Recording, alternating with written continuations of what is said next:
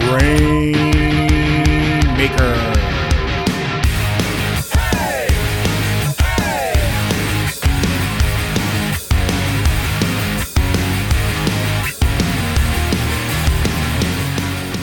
Welcome everyone to the Grainmaker Wrestling Podcast, a Prairie Proud wrestling podcast covering everything from Winnipeg to worldwide. My name is Blair Pacheco.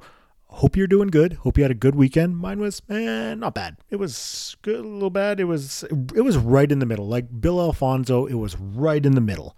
But hopefully you had a good one. There was lots going on in the city. Comic-Con was here, and that is always a great time, seeing people decked out in their gear, their costumes and stuff.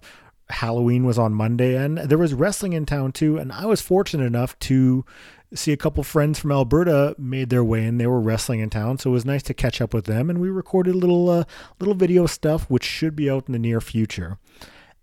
And I also had the chance to do an in-person live recording of this podcast with Vance Nevada. If you aren't familiar with Vance, he is the author of Uncontrolled Chaos, an incredibly in-depth book about independent wrestling in Canada. If you are a fan of independent wrestling or just have a thirst for learning, you should check out this book. It is very thorough, very in-depth, like I said. So we had a chance to talk about the book. We also had a chance to talk about his wrestling career.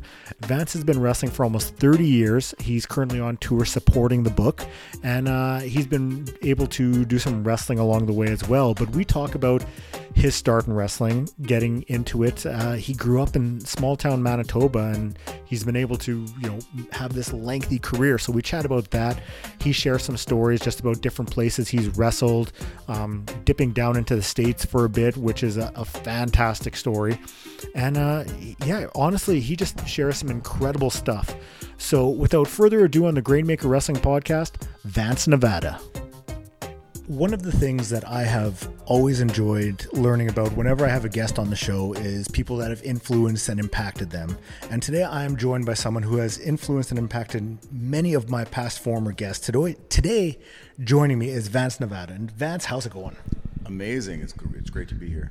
Now, you are wrapping up a little bit of a tour for your most recent book, Uncontrolled Chaos. But we will get to that in a little bit. But I have to ask how someone from small town Manitoba has had the career that you have had, lasting almost 30 years in the wrestling business. I think it's probably the most unlikely journey of all. I remember even, back in high school, I come from a small town, a farming town of 2,500 people.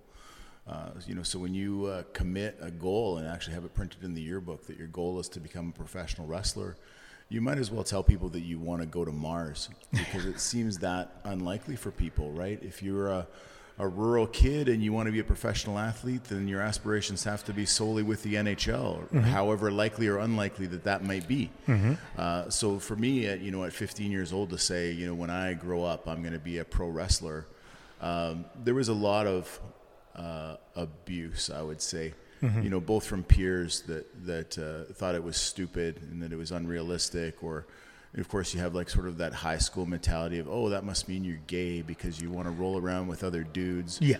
So I faced that for the 2 or 3 years of high school, like nonstop, and there would be jokes in the yearbook where it was like, could you imagine, Vance Nevada watching, figure skating instead of wrestling, or, his goal is to be a WWF wrestler, but the reality is 10 years later he'll still be like wrestling in the playground with Rod.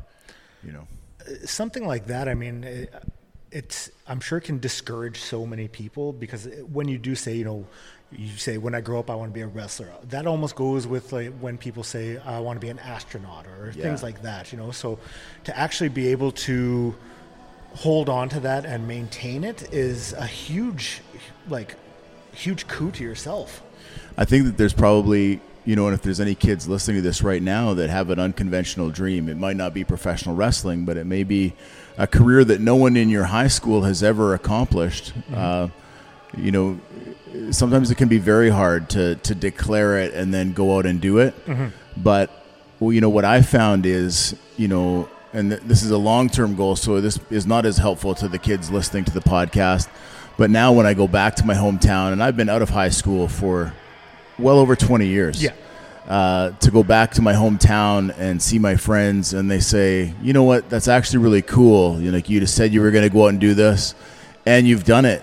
And then to look at that old yearbook and see, okay, well, who else followed through, you know, on their dream? Maybe it was they were going to go become a pharmacist or an RCMP officer or whatever that goal was. Did they follow through? You know, and are they pursuing, you know, their passion to the highest level? And that's really what I look at is, you know, I'm no better than anyone else.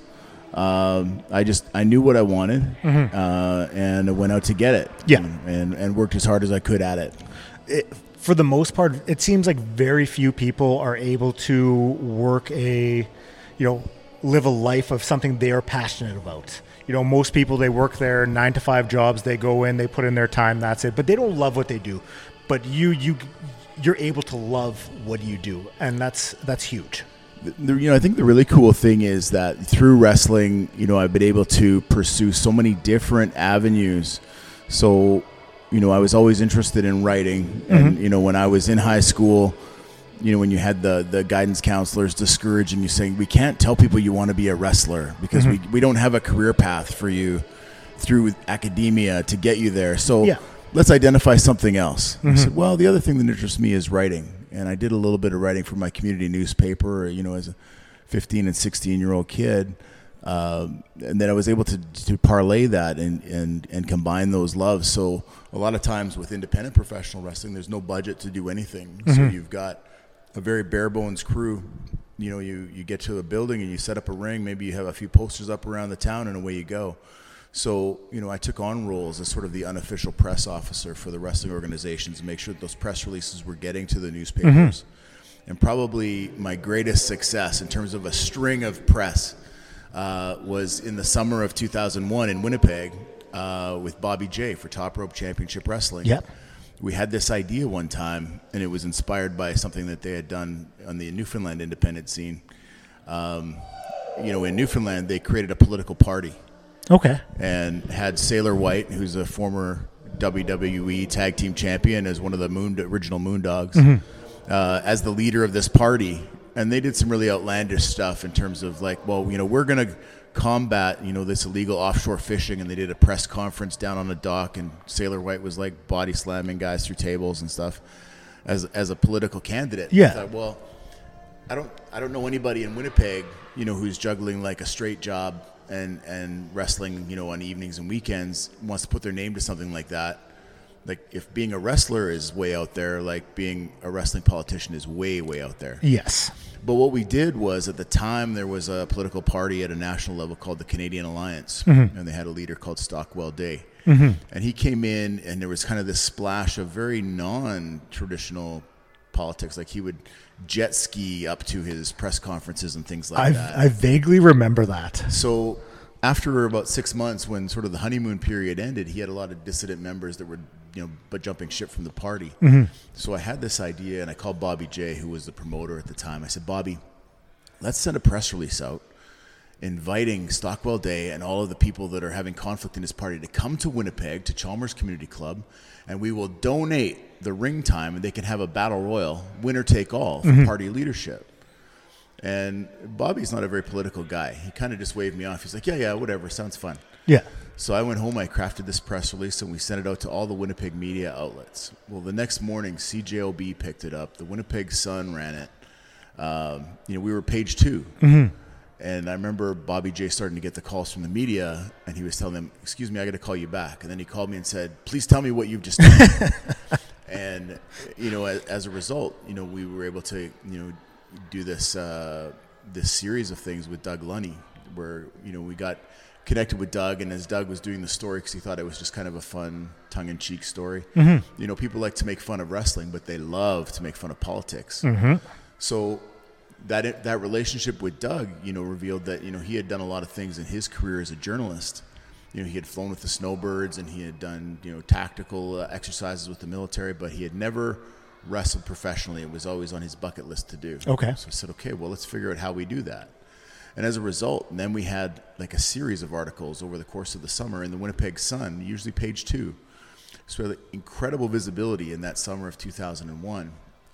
leading up to a match between Doug Lunny and myself. And as we were sort of going into that night, I'm thinking, okay, well, the gravy train has ended. Like, this has run its course. I'm like, I got another hook, Doug. Hey, what do you feel about this, Doug? How about if I lose this match, I have to be the sunshine boy in the Winnipeg Sun, because that's the most degrading thing there is. So, of course, I lost and was the sunshine boy. But it actually opened the door for Top Rope to have a series of sunshine boys. So you saw AEW superstar Kenny Omega as a sunshine boy, and Playboy Will Damon and Shane Madison.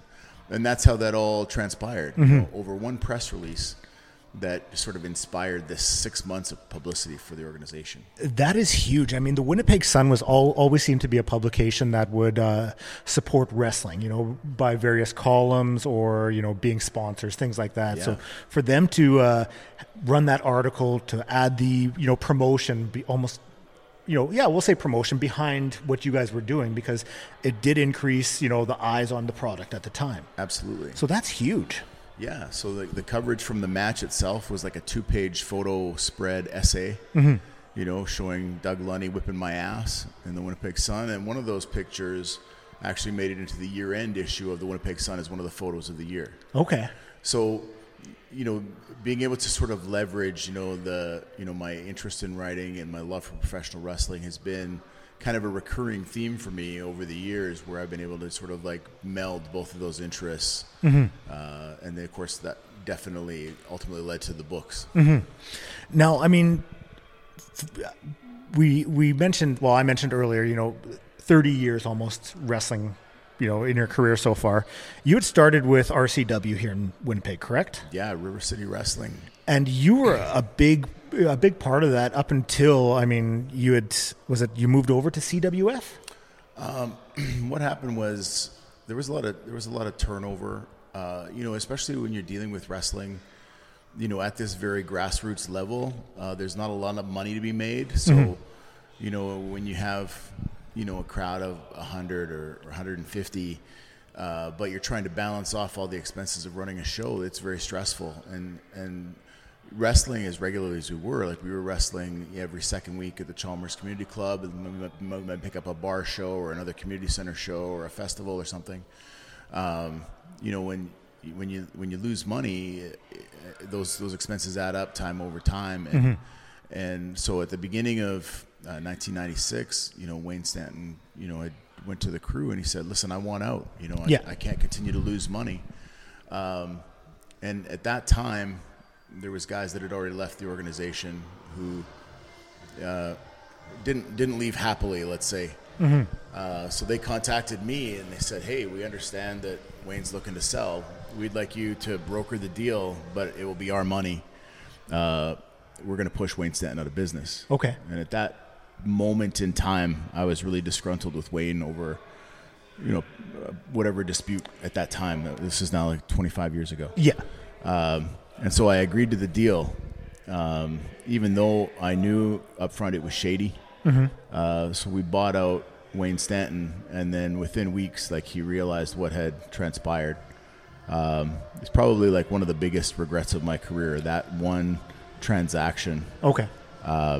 But in the end, that group that took over didn't really have the legs, you know, to carry it forward. So I think they ran 2 or 3 events and then they were done. And that's about the time that Ernie Todd entered the picture and said, "I want to get into professional wrestling." Yeah. And over the course of the summer, primarily through Bobby Collins, he was able to get going with what eventually became the Canadian Wrestling Federation. And by the end of that summer, most of the guys were working for him. It seemed like the Canadian Wrestling Federation played a big part in Winnipeg wrestling at that time. Like, it seemed like they were almost the predominant promotion running in Winnipeg. I think, like, you know, you had, you know, the CWF kind of come on the scene, 96, summer of 96, you know, into 97. Ernie was a hard guy to work with, because he wasn't a wrestling guy. He was a business guy. And so when you have guys that are wrestlers that are used to functioning in the, it's a very cash only business and we don't record anything, to a guy coming in saying, no, we're going to pay you by check and the things are going to be more official. There's going to be a paper trail for everything. Yeah. Then, guys started to get a little bit, antsy about that. But, and Ernie and I butted heads a lot because he was already a businessman that had successfully built a business. He wasn't as concerned about the etiquette of wrestling as I was. Yeah. He was trying to do business. And so as a guy sort of speaking as a voice of the talent, and him saying, no, we need to run this as a business if we want to make money. We never had a very long relationship at any given time. There was lots of starts and stops to that. And, we just reached a point within a year where, okay, we're not going to work together. And then we had about 6 months away from each other and then did work together. But all in all, at the end of 2 years, we just realized it's better if we don't. Yeah. And you do your thing and I'll go do my thing. Yeah. I kind of skipped over one of the notes I had, and that was the formation of the Wild Ones with Robbie Royce. Yeah. Robbie's, like yourself, is still going strong today, Yeah. And at that time, you two were two of the young up-and-comers on the Winnipeg wrestling scene. Yeah. How did that partnership come to be? We kind of forced the promotion's hand in that case. So at the time, this was 1994, River City Wrestling had just gotten a community TV deal through Shaw Cable. And Robbie, was always a guy with incredible talent and timing. So he could, and very versatile. So he could run with the junior heavyweights and he could run with the heavyweights. So he was being put in a tag team situation to help build up one of the guys that they wanted to be a main event babyface. And I was, in the undercard in a tag team with Caveman Broda, which was very much a contrast of styles. Yes. For me. And so I thought, well, I'm at the time not really appreciating the opportunity. I think if I was given that opportunity now, I would appreciate it differently. But I just looked at it as, well, I'm going to be relegated to be the comedy segment. I'm with Caveman Broda and it's going to be punch, stomp, and kick and silly spots. And at that time, I'm 18 years old. I want to be a serious wrestler. So what happened was Eddie Watts had just come back from Mexico, and he had some gear that he was using in a tag team with Buddy Wayne in Mexico. A couple of nice white vinyl jackets with some tassels on them. And he said, hey, I'm selling these jackets. And so Robbie Royce bought one, and I bought one. And we were both insisting to wear these new jackets that we had in our individual segments on the card. So I might be out there in the opening match with Caveman Broda in my white jacket, and then 4 matches later, Robbie Royce would come out in his. And eventually the promoter said, listen, we can't have this, guys. Yes. And we're like, well, you know what? We're not making a lot of money, and we invested our money in these jackets, so I guess we should be a tag team. And it was a really good fit because we were both young, hungry guys that saw a vision of ourselves beyond Winnipeg. And so once we became a tag team, we were this young babyface team in the mix of a lot of really grizzled veterans. And it really took off. So I think, over the course of the next year or so, we had over 100 matches together as a team in Winnipeg. Robbie was great at helping me with my in-ring work, and I feel like I helped him sort of bring up his promo game, and we complemented each other very well. At that time, the dynamic of the hot young upstart team against the grizzled old veterans is one that I've always been a fan of in wrestling, because I think it's a simple story to tell, but there can always be layers to it. You can always do so much with it. Yeah, and it was such a busy schedule. And the veterans that we had to work with at that time, we had Sergeant Tom Steele, who had wrestled as J.R. Bundy in Vancouver in the 80s. We had Mike Stone, who had wrestled in Kansas City and Mexico. Rick Patterson would come around every now and then. Of course, he was Leatherface in Japan for many years.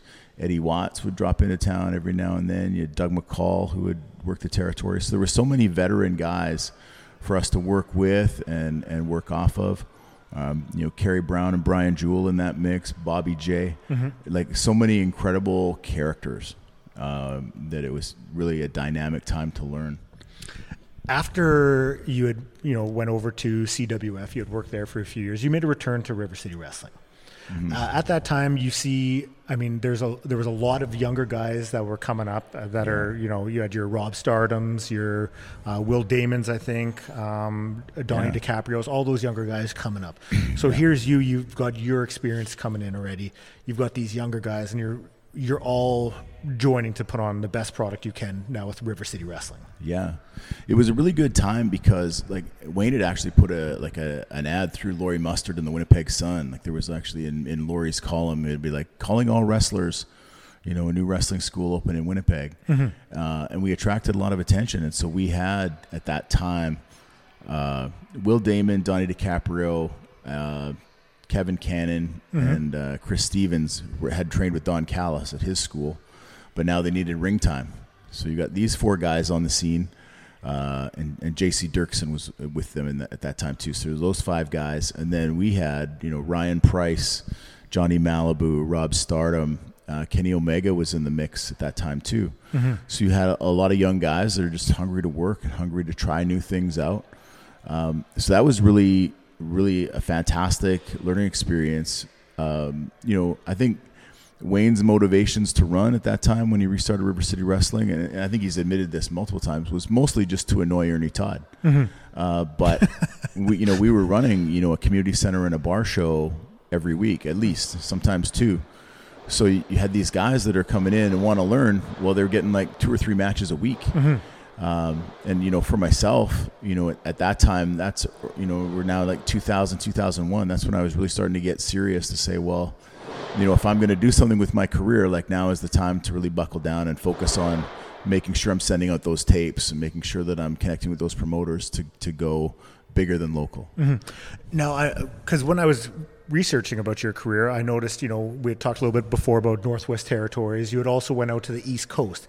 In the early 2000s, it seemed like that was almost unheard of. Nowadays, all the time you'll see it. But back then, you didn't have the same sort of options to like get your footage out there. You'd have to mail it out yourself. Whereas now you can go up on YouTube, you can see so-and-so, find out everything you need to them. What sort of difficulties did you have getting your name out there like that? At that time, I mean, one of the big venues for getting your name out was we would get the Wrestling Observer newsletter back when it was in hard copy. Okay. And in the back pages, they would always have this section called the readers pages. And you would often have advertisements from promoters saying, hey, you're looking for talent for shows or looking for talent for tours or whatever. So we were really hungry. So we would like start to look at those. And unfortunately, sometimes we were getting those copies of the Observer like a month or 2 months behind. But, we would reach out to, Demolition Axe is looking for talent to go to India, or, George Cannon is looking for guys for tours. I remember that one. It was kind of one of my most embarrassing moments is I called George Cannon to see about getting booked, but he had died. So I'm like, I should have known that. But, we were just looking at everything. And I remember, in 95, Steve Stryker, Robbie Royce, and I were sitting around, and we were like, we just need to get out. We need to go and find some place where we can go. And at that time, like most of the independents were dead. Like ECW was running in its initial form, but it was still at that point not national. It was largely just guys from the northeastern U.S. Yeah. So we really looked at the tapes that we enjoyed watching. We said we need to try to get into Memphis. Okay. Because USWA was still going strong. It was one of the last remaining independents. The style of wrestling they did, was a good match for us. So I remember, it was like Christmas time, 1994. We just said, okay, we're gonna commit to a trip to the southern states. We're gonna watch the Observer from now until then, and look for opportunities that exist. Reach out to those promoters, put some dates together. But we're gonna go do 2 weeks in Tennessee.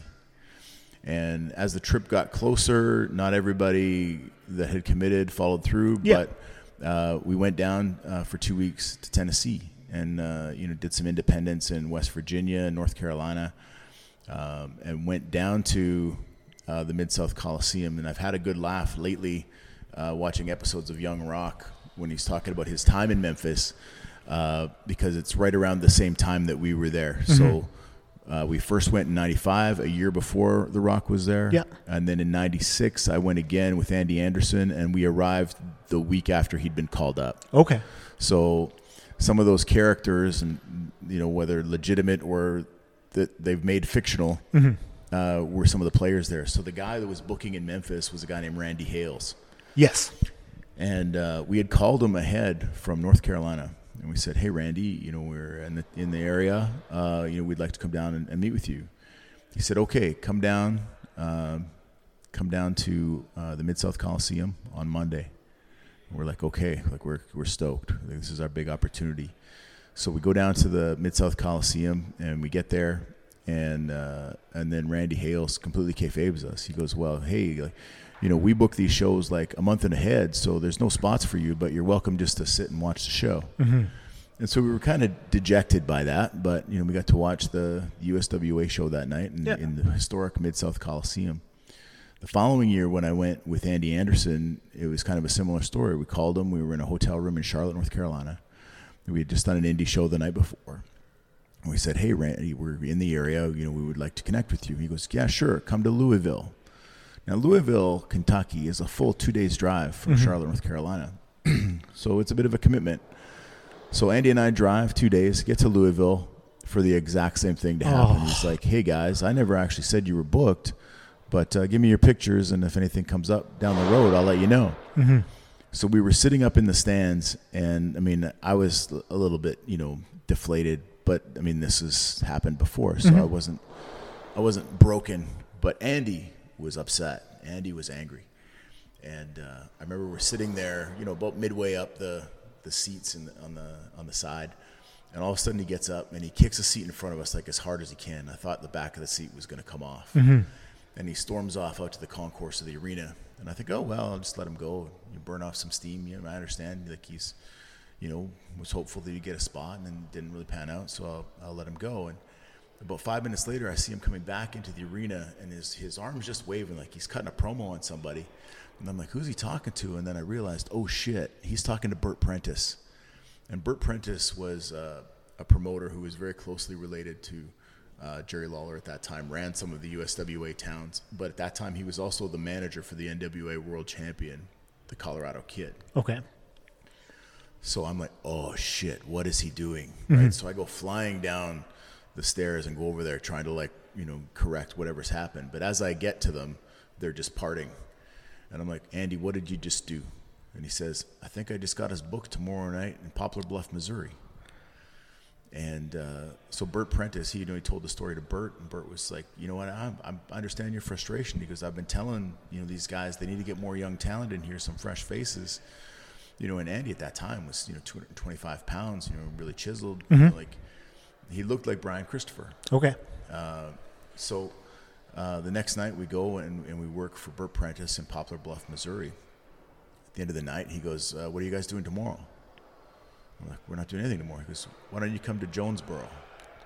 All right, we'll see you in Jonesboro. Yeah. So we go to Jonesboro, Arkansas. We get there, and he goes, okay, we'll have you guys up, I think, third match.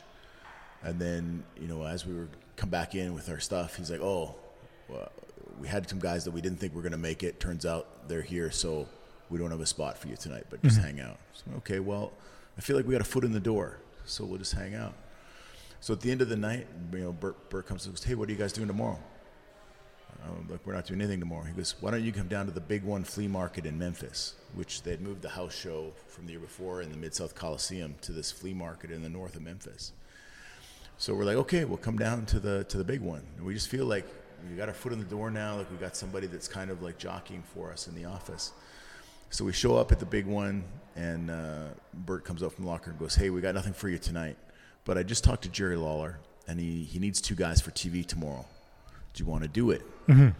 I'm like, yeah, we want to do it. Like, I'm trying to stay cool and calm and collective on the outside, but I'm like screaming on the inside, like, yes. Memphis TV.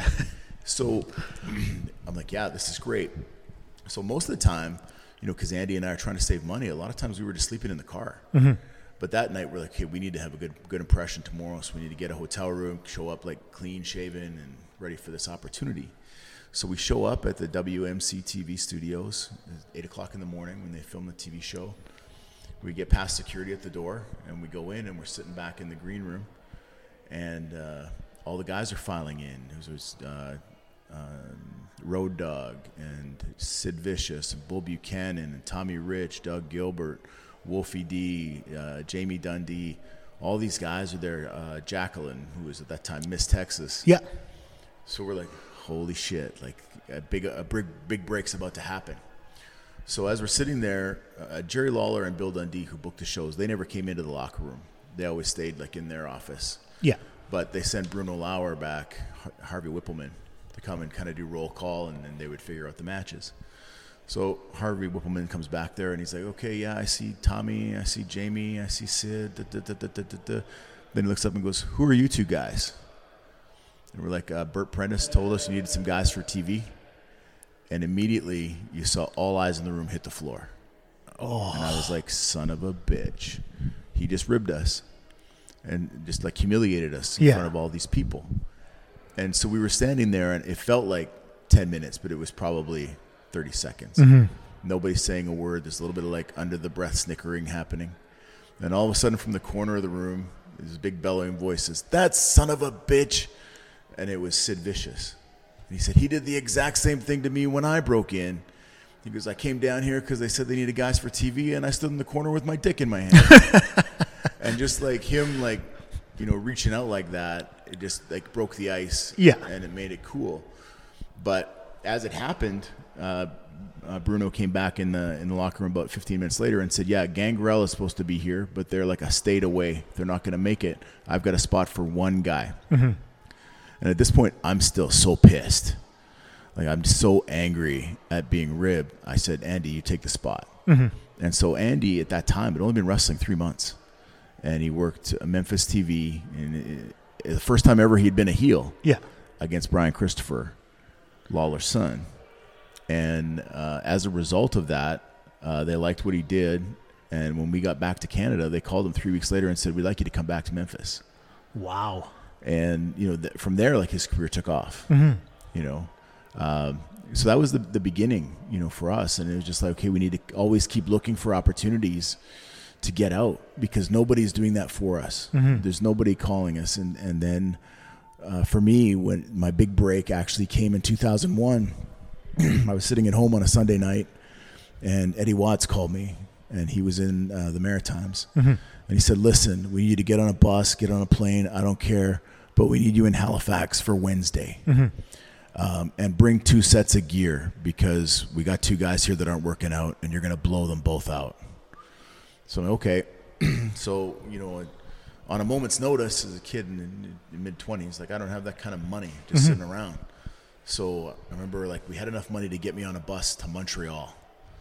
And so while I was on the bus trip to Montreal, my wife was calling to borrow money from my mother-in-law to get me the rest of the way. Mm-hmm. So I got into Halifax, and I was wrestling under a mask in the opening match, jobbing out this one guy. And then I was coming back match 3 as Vance Nevada, jobbing out the other guy all the way around the loop that summer. And that was like the beginning, mm-hmm. you know, and then that tour I was working with guys like Mike Hughes, Gary Williams, Chichi Cruz, Eddie mm-hmm. Watts, Bobby Roode. And then, you know, I was kind of established then. Yeah. Yeah. After your venture out east, I mean, you came back, you did Top Rope for a while, as you had mentioned. And then it seemed like you would almost split your time between Manitoba and BC. Yeah. After the Maritime tour, like, my wife hated Winnipeg, mm-hmm. still hates Winnipeg. Mm-hmm. So, you know, when we moved to Winnipeg, it was kind of like, well, this is kind of a necessary evil, because that's where wrestling was for me. But then when it took off and now I'm national, she says, listen, I'm happy that your career is going the way that you had envisioned, but we don't live in Winnipeg anymore. Mm-hmm. And she moved us to Vancouver while I was on the East Coast. So when I left the East Coast, it was like, we all like piled into a Ford excursion, got everybody back to Winnipeg, met my wife, hopped on a Greyhound bus, and went to my new home in Surrey, BC. That's quite the surprise, eh? Yeah. Obviously you had been traveling back and forth, but overall, what was your experience like wrestling in BC? You know what? When I got there, I think there was kind of a combination of things. So in Winnipeg, I was really burnt out on the petty politics. Mm-hmm. You know, like, there was nobody making a lot of money, and then there was all these micro moves. And at that time, you'd had the split off of Premier Championship Wrestling from Top Rope. And it wasn't like to do anything bigger. It was ultimately to just do the same thing. Yeah. And so I knew when I got to BC, I don't want to have any involvement with the booking. I don't want to be a promoter. I just want to wrestle. And then the Maritimes tour, leading into that, all our checks bounced on the way out. So I'm broke. I'm in a new territory. A little bit burned out on wrestling altogether. Yeah. And so I remember one of my first meetings with Michelle Starr. At that time, it was with ECCW. He said, "Listen, I know you're established. You've been wrestling about 8 years. Where do you want to fit on the card here? Like you tell me what you'd like to do." And I said, "If it's all the same to you, sir, I would just like to work the openers." And he looked at me like I had two heads. Like, why would this guy that's had 8 years just want to work the openers? And I would just wanted to rebuild from scratch. I didn't want to have an opportunity given to me, because of my time. I wanted to be given the opportunity because of my work. And so he granted my wish, and I was like the opening match villain, for a year almost.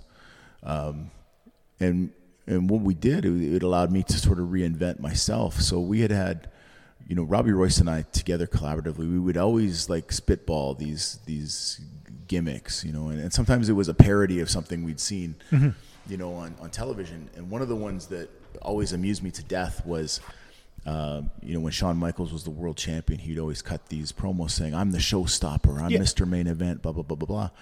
And I thought, well, what if we had like, the anti-hero to that? He's like, "I'm the opener, right? I'm the curtain jerker, right? I am, and someone that is so proud to be the opener." And I just thought, this has legs. And so I said, "Michelle Starr, here's what I'd like to do. I'd like to be the opener. And here's how I want to pitch this," right? So I'd go out as the first heel that you see in the night, and I would cut that promo before they've seen anything, right? And would say, "Ladies and gentlemen, whether you know it or not, I am the single most important person in your life right now, right? I'm the opener. Long before you go to get merchandise at intermission, and way before you go fill your face with hot dogs, and of course, long, long, long before the main event, you've got the opener, right? So you got to show me some love, or else I'm going back through the curtain, and you're not getting any wrestling tonight." And it just allowed me the opportunity, whether I won or lost, to reconnect with an audience in a new way. And I probably would have still been the opener in Vancouver till the end of my career, except at the same time I was still taking bookings elsewhere. And so I'd go to Saskatoon for Pro Outlaw Wrestling, and I'd be in a kendo stick match against Wavell Star, and I'd come back to Vancouver with some fresh scars on my forehead. And eventually Michelle Starr said, "You're holding out on me, you son of a bitch. No more openers for you." And from there, he started like a rocket-like ascent to the main event spot. And within 4 months or 5 months, I was the ECCW champion. And he had me in that spot for 14 months. And then eventually promoted me as the NWA Canadian champion. And that friendship and his belief in me has continued. Because then later on, about 5 years down the road, when he was promoting All-Star Wrestling, he brought me in as one of the first champions, and I was a 5-time champion for him. So, British Columbia was a really good opportunity for me because it was about my work and not about my politicking. Yeah. But also, and Steve Stryker would say this all the time. He would say, Winnipeg is geographically castrated. Yes. Right? So if you're a East Coast guy, you've got access to get into Maine and Vermont relatively easily. If you're a Toronto guy, or a Windsor guy, you've got Detroit and New York right close by. For us, the closest wrestling center to us at that time was Minneapolis, which is 8 hours away.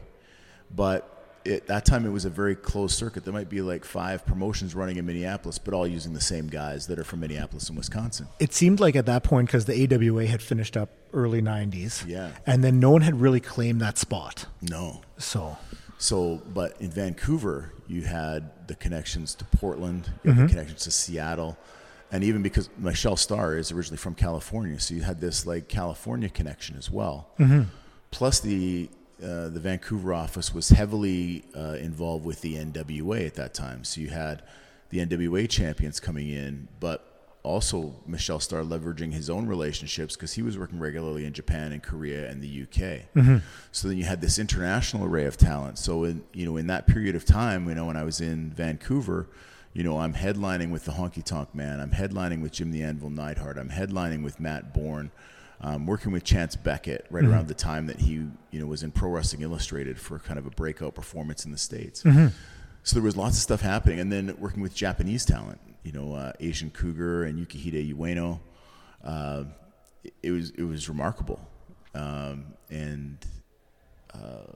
Vancouver, I would say even more, Winnipeg is always going to have a soft spot in my heart as the place where I started and the place where I learned the business and still maintain some strong friendships with people here. But Vancouver is home. And I never realized, after, I had lived in Vancouver for about 7 years and then left, to pursue other career opportunities. And then they called me to induct me into the All-Star Wrestling Hall of Fame. And I just remember driving back into Surrey with my wife and us looking at each other saying, like, this feels like we're coming home. Yeah. Versus any other place we'd lived or traveled or spent any time. And so when we went back to Vancouver in 2019, and got back into the mix with All-Star Wrestling, it just felt home. It just felt comfortable. Now, recently you released Uncontrolled Chaos. Yeah. And as anyone listening can tell, you are a plethora of wrestling knowledge. Let's talk about how Uncontrolled Chaos all came to be. Sure. Well, I think, the long story is it really started in 1994 when I was trying to save $15.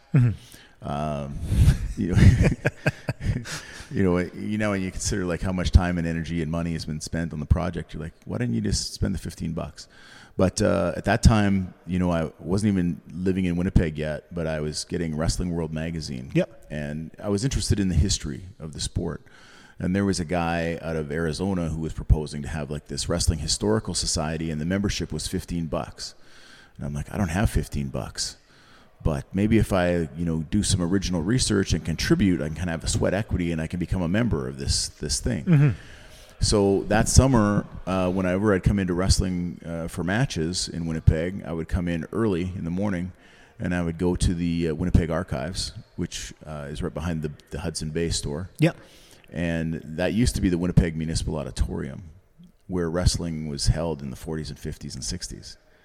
So it was kind of this like cool irony that here I am like spending hours and hours poring over microfilms because newspapers weren't digital in the 90s. In the same place that Lou Thez and Buddy Rogers, Edward Carpentier had all stepped. Here we are in this same building, and that was the beginning. And I started collecting results, because I was interested, and then it just kind of snowballed. So you'd get a lot of stuff on Winnipeg, and you think, well, I pretty well have Winnipeg covered. Maybe I should like reach out and do Saskatchewan. There could have been a lot of stuff happen in Saskatchewan. Yeah. And then, well, we might as well do Alberta. And then next thing fast forward, 25 years, this file of wrestling results is 6,000 pages from 1867 to the present. So if anybody says, I wrestled in Canada, I can tell you, yes, you did, or no, you definitely did not. And it's been one of my great pleasures to debunk some of those myths of people that have said, yeah, I was a wrestler for Stu Hart. No, you weren't. Not at any time. Not ever. But really, it came into focus. I just started booking again for All-Star Wrestling at the beginning of 2020. Okay. And we were just starting to get things ramped up when the pandemic hit. Now we've canceled live events. And initially, I don't know if you remember this, but initially they said, it's 8 weeks. We're going to shut down live events for 8 weeks. And being cynical wrestlers that we are, we're like, there's no way this is only 8 weeks. This is probably 6 months. But let's take advantage of the downtime to do something productive so that when this is over in 6 months, we hit the ground running. So in that time, we had the guys come in and we recorded like months and months worth of promos, out of character promos. They're just kind of sitting down talking to guys about like, hey, why did you get into wrestling? What's your dream match? all that kind of stuff. And it was really good. And we had enough content. We shot it like on the 6th of July. We had enough content to carry us through to Thanksgiving weekend. Okay. So we thought, okay, by the time this content runs out, now we're right into time when the shows are back up and running. We'll get together for another promo day, and guys can start cutting their promos about their upcoming matches. Mm-hmm. But we got to Thanksgiving, and there was no end in sight on this thing, right? So it's now going to be to the end of the year, and I thought, I just need to like set this down, because every start and stop is just so mentally draining. Yeah. It's killing me. So I said, I need a project. And, I toyed with the idea of doing a sequel to my last book, which was in 2009, which is Wrestling in the Canadian West, just a history of the West 4 provinces. People had said, well, why don't you do Wrestling in the Canadian East? And I'm like, yeah, that sounds like a good idea. And then I thought, as I started to get down there, I'm like, well, it's also been 10 years since the last one, so it's time to update that content anyway. If we're going to do it, why don't we do it in a big way and do it as a national history of professional wrestling in Canada? And I've got nothing but time. Like there's not even the thing, sometimes you get that request from your wife, that hint saying, hey, why don't we, go away for the weekend? There's no going away. Yeah, you're very limited to what you can do. Yeah, what do you want to do? Walk to the park down the street? Like, there's nowhere to go. There's nowhere to be. There's no public outings or venues. Regardless of quote unquote vax status at that time. So, it was basically, when you get home and you have your free time, like, be at that computer, plugging away, filling in some of the blanks, particularly for Quebec, because the Quebec wrestling scene, man, like back to the 30s, was insane. There was wrestling every night of the week in Montreal. Really? In the 1930s. My knowledge of wrestling out east, it's minimal compared to on the west. I mean, I was familiar with what the Rougeaus were doing because, they had their huge feud with, I'm drawing a blank now. Sure. Well, they feuded with the Vachons over the rights to the territory. The Vachons, and I was thinking of the blood feud that they had. Yeah, the Garvins. Yes, the Garvins. Thank you. Yeah. Yes, I remember that. That was a huge part of the Quebec and Montreal out there. Yeah. But that's like most of what I know. That's about it. And that's been, I think, one of the coolest things about the book is you'll have somebody that's maybe a diehard Stampede wrestling fan, for example. And so they're, getting the book and they're flipping to the Stampede section, they're reading it, and they're like, yes, this is what I remember. You're bringing back so many fond memories of Stampede. But I had no idea what was going on in the Maritimes. Or I had no idea what was going on in Vancouver. It is very much, very loyal to their home brand, their home team. So that's been really cool, where people are like, wow, like now I know so much about what was happening in the timeline, or when this was happening in Stampede, it was because of something that happened on the East Coast, or starting to understand, like, the annual schedule of Leo Burke was incredible. Like that guy almost had no days off in a year, right? He would be in the Maritimes in the summer, starting from about, say, May long weekend until Labor Day. Immediately leave there. He might go do 2 months or 8 weeks in the States for somebody that had asked for him, and then back to Stampede, and he would be wrestling for Stampede over the winter until it was spring again, and then back to the Maritimes. Leo Burke wrestled 4,000 matches in Canada. No, 3,000 matches in Canada, more than 4,000 matches in his career. That is ridiculous. That's unheard of nowadays. You would never get anything close to that. No. I mean, you got a guy like, Chris Jericho, who's probably in the 2,200 match range, and he's a guy that's been going for 30 years. The Leo Burke record, I don't think will ever be eclipsed. It's I would say that he's one of the long overlooked characters in history, which was another motivator for this book. Is there's been some really great books, no doubt about it. The Greg Oliver books are fantastic. Heath McCoy did a good one on the Stampede territory. That's a very good book. Pat LaPrade and Bertrand Hébert's books on Quebec and Quebec wrestlers, amazing. And there's been some really good books on specific territories. So Gary Howard did one on the Kasaboski circuit of Northern Ontario. Okay. I'm blanking on the guy's name now, but there was a guy in the early 80s that had done a book about the Bearman's territory in southern Ontario that's been re-released through Crowbar Press. But there hadn't been, a national representation. And when you do that, you really break down, well, okay, this story of Canadian wrestling is more than just the Harts, the Rougeaus, and the Cormiers. Mm-hmm. There are so many other guys we need to talk about. Mm-hmm. And very often, those were the villains in those territories who were making the Harts and the Rougeaus and the Cormiers, the royalty of their region. Mm-hmm. And so, one of the greatest, sort of reactions that I saw to the book was last night in Saskatoon, where, there was a circuit there that ran in 2000 to 2004 called Pro Outlaw Wrestling. Mm-hmm. And some of the guys that had wrestled at that time, came to the show and they bought the book and they're like, hey, is there anything about us in here? And I flipped to the page and they saw, here's a picture of a poster that they're on. And they just looked at each other and said, we're in here. He told the story of us. Mm-hmm. And just probably the first press they ever got, the only press they might ever get for their involvement in professional wrestling, there's probably more meaningful than just telling another story about Chris Jericho or Bret Hart. And so that has been incredibly validating and heartwarming for me.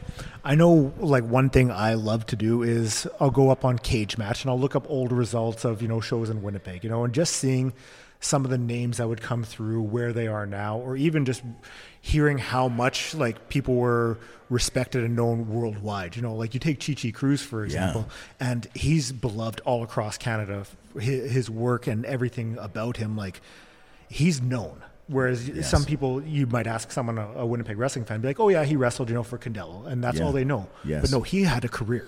He did, and Chi Cruz is kind of one of those almost success stories that, we all look at. I mean, I remember working in Winnipeg in the 90s and early 2000s, when we would watch Chi Cruz in awe. Mm-hmm. He was kind of like the guy where you're like, this guy's so good.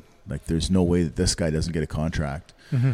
And, in 97 when he went to Memphis and now he was in the loop, and he was in Memphis at the time when WWE was sending their people there to develop. So he was there, when after Kane had done his fake diesel run, he went back down to Memphis to, keep going and get repackaged into what eventually was Kane.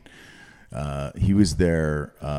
Rick Titan, the fake Razor, mm-hmm. was there. Brian Christopher was there. This is just before the run of Too Cool. Mm-hmm. So he was in there with the right mix of guys, and the opportunity to liaise with WWE talent relations on a regular basis. And we thought, this is it. This mm-hmm. is his big break. But when he came back to Canada and then wasn't able to get into the States again, and kind of that was the end of the opportunity. Yeah. I think for many of us at that time, we thought, well, shit, Chi Cruz is the best guy in Winnipeg. And if he's not getting signed, then there's no hope for any of us. Mm-hmm. And I think, it really deflated a lot of us at that time. You mentioned the Leo Burke and the amount of matches he worked. Was there anything else that really surprised you that you uncovered? I think one of the things that it's kind of a point of pride, and then also a little bit as a fan, it crushed me a little bit, was, in telling the story, sometimes you have to dispel some myths. Mm-hmm. So, one of them that I can think of off the top of my head is, the notion that Roddy Piper's first match was at Winnipeg Arena against Larry the Axe Hennig, and he got destroyed in 30 seconds. Mm-hmm. That match did happen, mm-hmm. but it wasn't his first match. His first match was in a Winnipeg Community Center against Tony Condello. Okay. But you could kind of forgive that and say, well, yeah, okay, well, maybe he wasn't counting that. He was talking about his first big-time match. Mm-hmm. But the match with Larry Hennig wasn't even his first AWA match. His first AWA match in Winnipeg was against Ric Flair. Okay. Which, now knowing their combined history, that seems like a story you want to tell, right? Because they're lifelong buddies, but that friendship began at the Winnipeg Arena in 1972, mm-hmm. right? But no, we've had this story about Larry the Axe Hennig, and there's definitely other myths and legends along the way that have been sort of told and retold that get busted, mm-hmm. In the course of this book. But also stories that we've never seen published that you're like, wait a minute, this is a very interesting story. Mm-hmm. So in Montreal in the 60s, Johnny Rougeau had just started his territory. So this would be about 1965. And he was sort of seizing the opportunity to take over the territory because Eddie Quinn, who had promoted Montreal for 30 years, died. So Montreal sort of thought Yvon Robert was the natural successor, but Johnny Rougeau scooped him, and then he sort of got the rights to promote Montreal. But after about 6 months of promoting, Johnny Rougeau, maybe believing in the strength of his celebrity in Montreal, decided to run for political office. And during that political run, had a run-in with a son of a local politician. That son later went on to become Canadian Prime Minister Paul Martin, where Johnny Rougeau, more specifically his brother Jacques Rougeau, broke Paul Martin's nose. So the details of that are in the book. Yeah. Where can people find this book?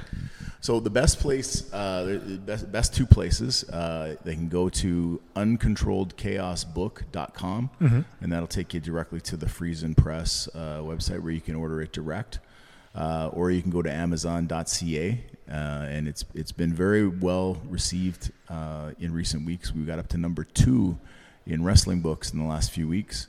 And that's competing against books like Moxley's autobiography and the new book on the Sheik, Blood and Fire, and a lot of these $0 free with your Audible subscription books. We were right in the mix with those guys. So, it's doing very well on Amazon as well in hardcover, paperback, and ebook.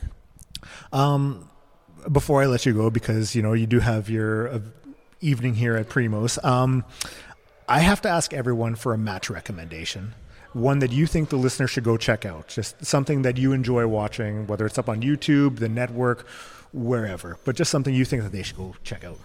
I think some of the best treasures in terms of finding matches are usually if you can get your hands on the old Coliseum video, best of the WWF videos, because you get these matches from Boston Garden or the Philadelphia Spectrum or Madison Square Garden that weren't pay-per-view matches. They were just house show matches, but in a lot of cases they have some magic. And there's one in particular that I enjoy. It was a singles match. I think it was from Philadelphia Spectrum between Brian Blair and Greg Valentine, where there's just some innovative exchanges in the early moments of that match where you're like, I've never seen this before or since. And I think that there's a lot of the art of professional wrestling can be found and rediscovered and represented as brand new to a generation that didn't even know that it existed. So I always recommend, if you can find that best of the WWF footage from back in the day, there's some gems. For those listening, if they're not already following you, where can they find you on social media? You can find me on Facebook. You can follow sort of the activity that's happening on the book, Facebook at Uncontrolled Chaos Book.